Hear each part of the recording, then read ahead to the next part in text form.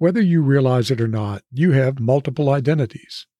There's the home you, the work you, the out with friends you. Juggling these identities can be exhausting. In this episode, I discuss the emotional labor associated with managing the multifaceted identities we present to the world.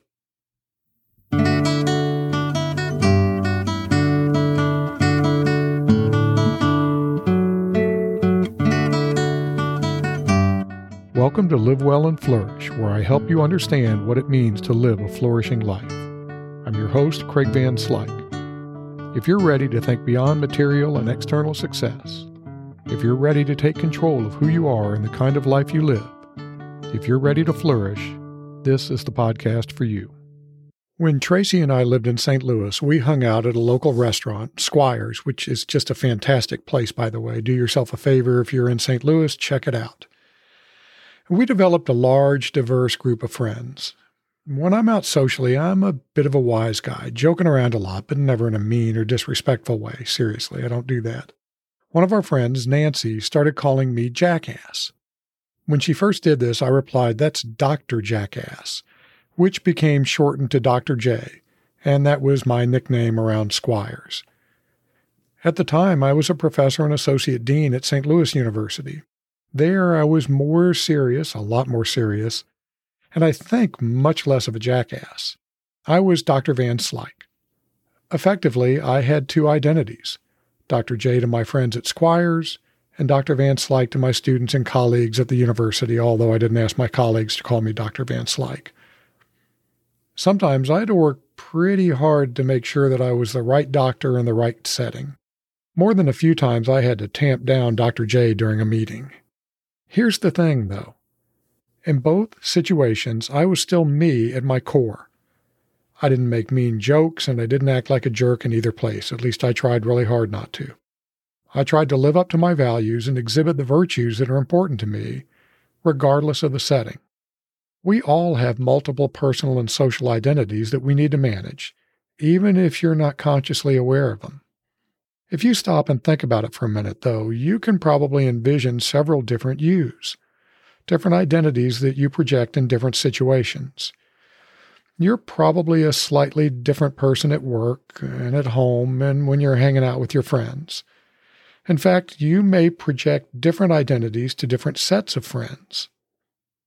I'm kind of different if I'm here in Louisiana than if I'm back home in Orlando. This realization might bother you a bit when you first think about it. Are you really just play acting, or are you wearing a mask? Are you being inauthentic? No, you're not. It's completely natural and socially desirable to have these multiple identities, different identities in different situations. It's just something we do more or less naturally. There is a problem, though. Managing and switching between your various identities requires effort. When I had to dial back Dr. J at work, there was effort involved. This sort of effort is a type of emotional labor, which is the effort required to manage your emotions to adhere to social or professional expectations. Switching from one identity to another can be hard work, even when we do it unconsciously. When emotional labor pushes us into cognitive or emotional overload, we tend to get stressed out and anxious, which is not a good situation. Okay, let's dig a little deeper into identities.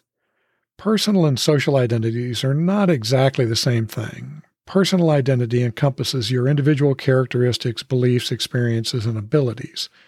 Social identity has to do with the groups you belong to and how you see yourself within these groups. For my purposes, though, I'm just going to bundle these together into the overall idea of identity as I use it here. Why do we have multiple identities? Well, human life is, by nature, complex and multifaceted.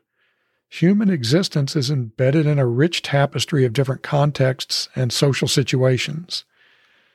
Take a minute and think about your typical day. If you're driving, don't close your eyes, though. How many different social situations are you in during a single day? You're probably with your family, your work colleagues, maybe several interlocking groups of colleagues, friends that you meet for lunch, people that you know from the coffee shop where you pick up your caffeine and Danish, maybe neighborhood friends you run into when you walk your pup. The list can get pretty long. The result is a sort of kaleidoscope of social existence, one in which you present slightly different identities, slightly different versions of yourself in the various social encounters. This is made even more complicated since you also have your private identity. That's the you of those rare moments of solitude. Effectively balancing these various identities is a critical part of your flourishing. When thinking through all of this, it occurred to me that there's a sort of hierarchy of identities. There's the macro level, which is your overall identity, that core you. This is made up of your values, beliefs, perspectives, proclivities, preferences, personalities, and lots of other P words, all of those things that make you you. These are enduring. They do change over long periods of time as you learn and experience life, but they kind of stick around. Keep in mind that this macro-level identity permeates all of the other identities in your life. That's why it's often called your core identity. In the landscape of identities, there's kind of a unique layer I call the meso, that's M-E-S-O, meso-level identities. These identities are the ones you present to different social groups. Yeah, I know meso is an odd word, but I'm kind of going with an M theme here, and I like the word. Here, meso just means middle, as in between the macro levels I just talked about and the micro levels I'll talk about in a minute. These are the identities you present to different groups of people, work, home, friends, church, whatever it might be. Managing meso-level identities requires a lot of emotional labor because the identities are governed by the norms within each group, and group norms can be complicated, messy, and dynamic. In other words, they're hard to figure out and they change, sometimes really quickly. All right, now let's zoom down into the micro-level identities. These are the identities you show when having private moments with someone. For example, when my parents were alive, family gathering Craig was slightly different from the Craig that interacted with my older brother Richard. Think about that one person who, when you're with them, you feel completely at ease. Then contrast that with the person that you really don't like being alone with because you feel like you really have to watch yourself. This watching yourself is a key component of emotional labor. These micro-level identities, like the others, are important aspects of your emotional well-being. I want to make two critical points here. These identities overlap, with your macro-level core identity acting as the driver of the other levels. The core stays the same, but the edges change based on the situation. Also, this may all sound inauthentic, like you're putting on a show. This is not the case. Identity management and switching is a necessary part of living in a complex world. Remember, you're still you. You're just presenting slightly different aspects of you. Dr. J and Dr. Van Slyke are the same person, just with different hats on. When I shifted from one to the other, I was just navigating a complicated social existence. All right, let's go back to emotional labor. Most of the research on emotional labor uses the context of work. For example, there's a lot of research into the emotional labor costs of customer-facing jobs like retail, restaurants, and customer service. For God's sake, be nice to these folks. They have really tough jobs. One reason emotional labor is so bad in these positions is because customer-facing employees have to deal with two tremendous challenges. First, they have to live up to company expectations and norms in order to keep their jobs. These may represent norms and values that differ drastically from their personal norms and values. The larger the gap, the greater the emotional labor. Second, they're constantly having to navigate the expectations that come with every individual customer, and these are typically unknown. When you deal with coworkers, you learn their preferences and norms, refining your knowledge with each encounter. When a customer walks in, it may be the first and maybe last time the workers ever laid eyes on them. So the poor workers stepping into an abyss of the unknown. The tremendous emotional labor of these jobs is one reason they can take a huge toll on mental health. Again, be kind to these folks. Emotional labor presents a really interesting paradox. It's necessary for maintaining your well-being, but it can also be extremely damaging. We live in a social world, so a certain amount of emotional labor is required for coexisting with others. Just can't get around it. People that continually violate social norms and expectations are often isolated, which is really bad for your well-being. So some degree of emotional labor is just necessary. But when emotional labor becomes excessive, the cognitive and emotional toll leads to considerable stress and anxiety. This is another of those golden mean situations. Too little emotional labor is bad, but so is too much emotional labor. There's another common way that emotional labor is damaging. Sometimes you may feel a sort of dissonance, a disconnect between who you are at your core, your macro identity, and the identity that you present to others in a given situation. When these different identities become misaligned, you feel inauthentic. You feel like a fake. Since most of us don't want to be fake, an unease, a dissonance sets in, which can lead to depression and reduced well-being. Emotional labor and managing multiple identities are really tightly linked. When you transition from one context to another, you often engage in identity switching, changing from one identity to another. This requires emotional labor since you have to reassess the norms of the new situation as they relate to your identity. For example, if I go to lunch with friends, then teach a class right afterward, I have to switch from my friend's identity to my professor identity and change the boundaries of my emotions from one identity and situation to the other. It's really important to understand that your emotional displays will be governed by the intersection of your identity and the situation. It's not how some, vague someone should react in this context. It's how you in this identity should react. This reconfiguration of guidelines when you switch from one identity to another requires effort, sometimes a lot of effort. Switching errors also bring about emotional labor. Sometimes you don't get the match between identity and situation quite right. You either take on the wrong identity or you let aspects of one identity unintentionally bleed over into another identity. Maybe I tell a slightly inappropriate Dr. J joke in class where I should be in my Dr. Van Slyke teacher identity. When this happens, I suffer a number of emotional labor costs.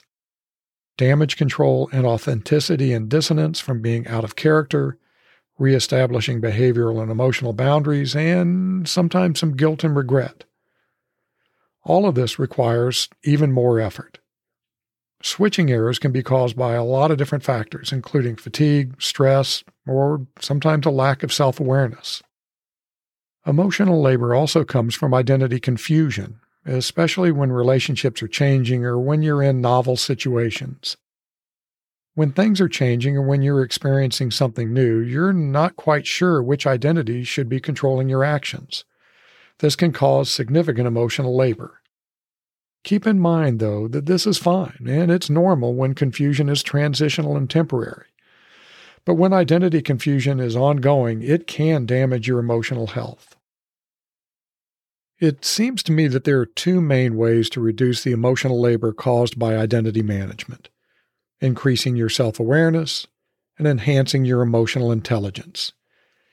Each of these topics could easily take multiple episodes to discuss, so I'm going to stick to a pretty high level here. Increasing your self-awareness helps you in at least three ways. Self-awareness will strengthen your various identities, making you more conscious of and confident in them. In other words, the identities will become more clear to you, and you'll trust them more, bringing about less identity confusion and reducing switching costs. Strengthening your emotional intelligence will also help. Emotional intelligence is your ability to identify, understand, and manage your own emotions, and your ability to perceive the emotions of others. Improving these skills will significantly reduce the likelihood of identity switching errors and will improve your capacity to align your responses with the emotional expectations associated with your chosen identity. Basically, this means that you'll be better equipped to figure out the right identity for a situation and to consistently act according to that identity. All right, let's look at 3 specific practices you can start this week to build self-awareness and emotional intelligence so that you can reduce the emotional labor of multiple identities. I'm going to kind of roll these three practices together. The first practice is to do a series of daily reflections. In the first reflection, think about the different identities you exhibit. Most of us have several: a family identity, a professional identity, a friend's identity, and lots of others. Just think about the different versions of you present in various situations and how these different versions might differ. Pick 3 of these and give them a name. Then briefly describe the ideal characteristics of that identity. For example, my classroom identity is a combination of matter-of-fact, no-nonsense me with a touch of levity while taking the duty of helping my students very seriously. Classroom me doesn't put up with any nonsense or lame excuses, but also tells dad jokes in class and shows pictures of goats, horses, cats, and dogs. But I never shirk my teaching responsibilities. Note that I'm describing ideal characteristics here. It's who I want Classroom Craig to be, not necessarily who he is in every particular instance. The rest of the week, spend 15 minutes or so at the end of each day and think about the times you switched identities. When I'm in the department office talking with my colleagues, I'm pretty laid back and joke around a lot. That's colleague Craig. When it's time to teach, Classroom Craig takes the stage. At home, Fur Daddy Craig takes the lead. Just record the different times you switch identities each day. These 2 activities should significantly strengthen your self-awareness. The third action involves a practice called emotional labeling. Each evening, take a few minutes and reflect on some of the emotions you experienced during the day. Write down the emotion using specific labels. Don't say you felt bad. Say you felt frustrated, disappointed, overwhelmed, or whatever. Then write down what you think triggered that feeling. Also, try to capture the context in which you felt the emotion. For example, I might have felt frustrated when my students appeared to be paying attention to their phones during a class activity. At the end of the week, review these reflections and try to identify patterns, and then tie the patterns to specific identities. All right, I'm running pretty long, so I'm going to close. The closing quote is attributed to Ralph Waldo Emerson, although I'm not 100% sure that's accurate, but it doesn't really matter. To be yourself in a world that's constantly trying to make you something else is the greatest accomplishment. Remember that your identities, all of them, are what make you unique. Don't just let your identities be driven by the tides of life. You have the power to shape them.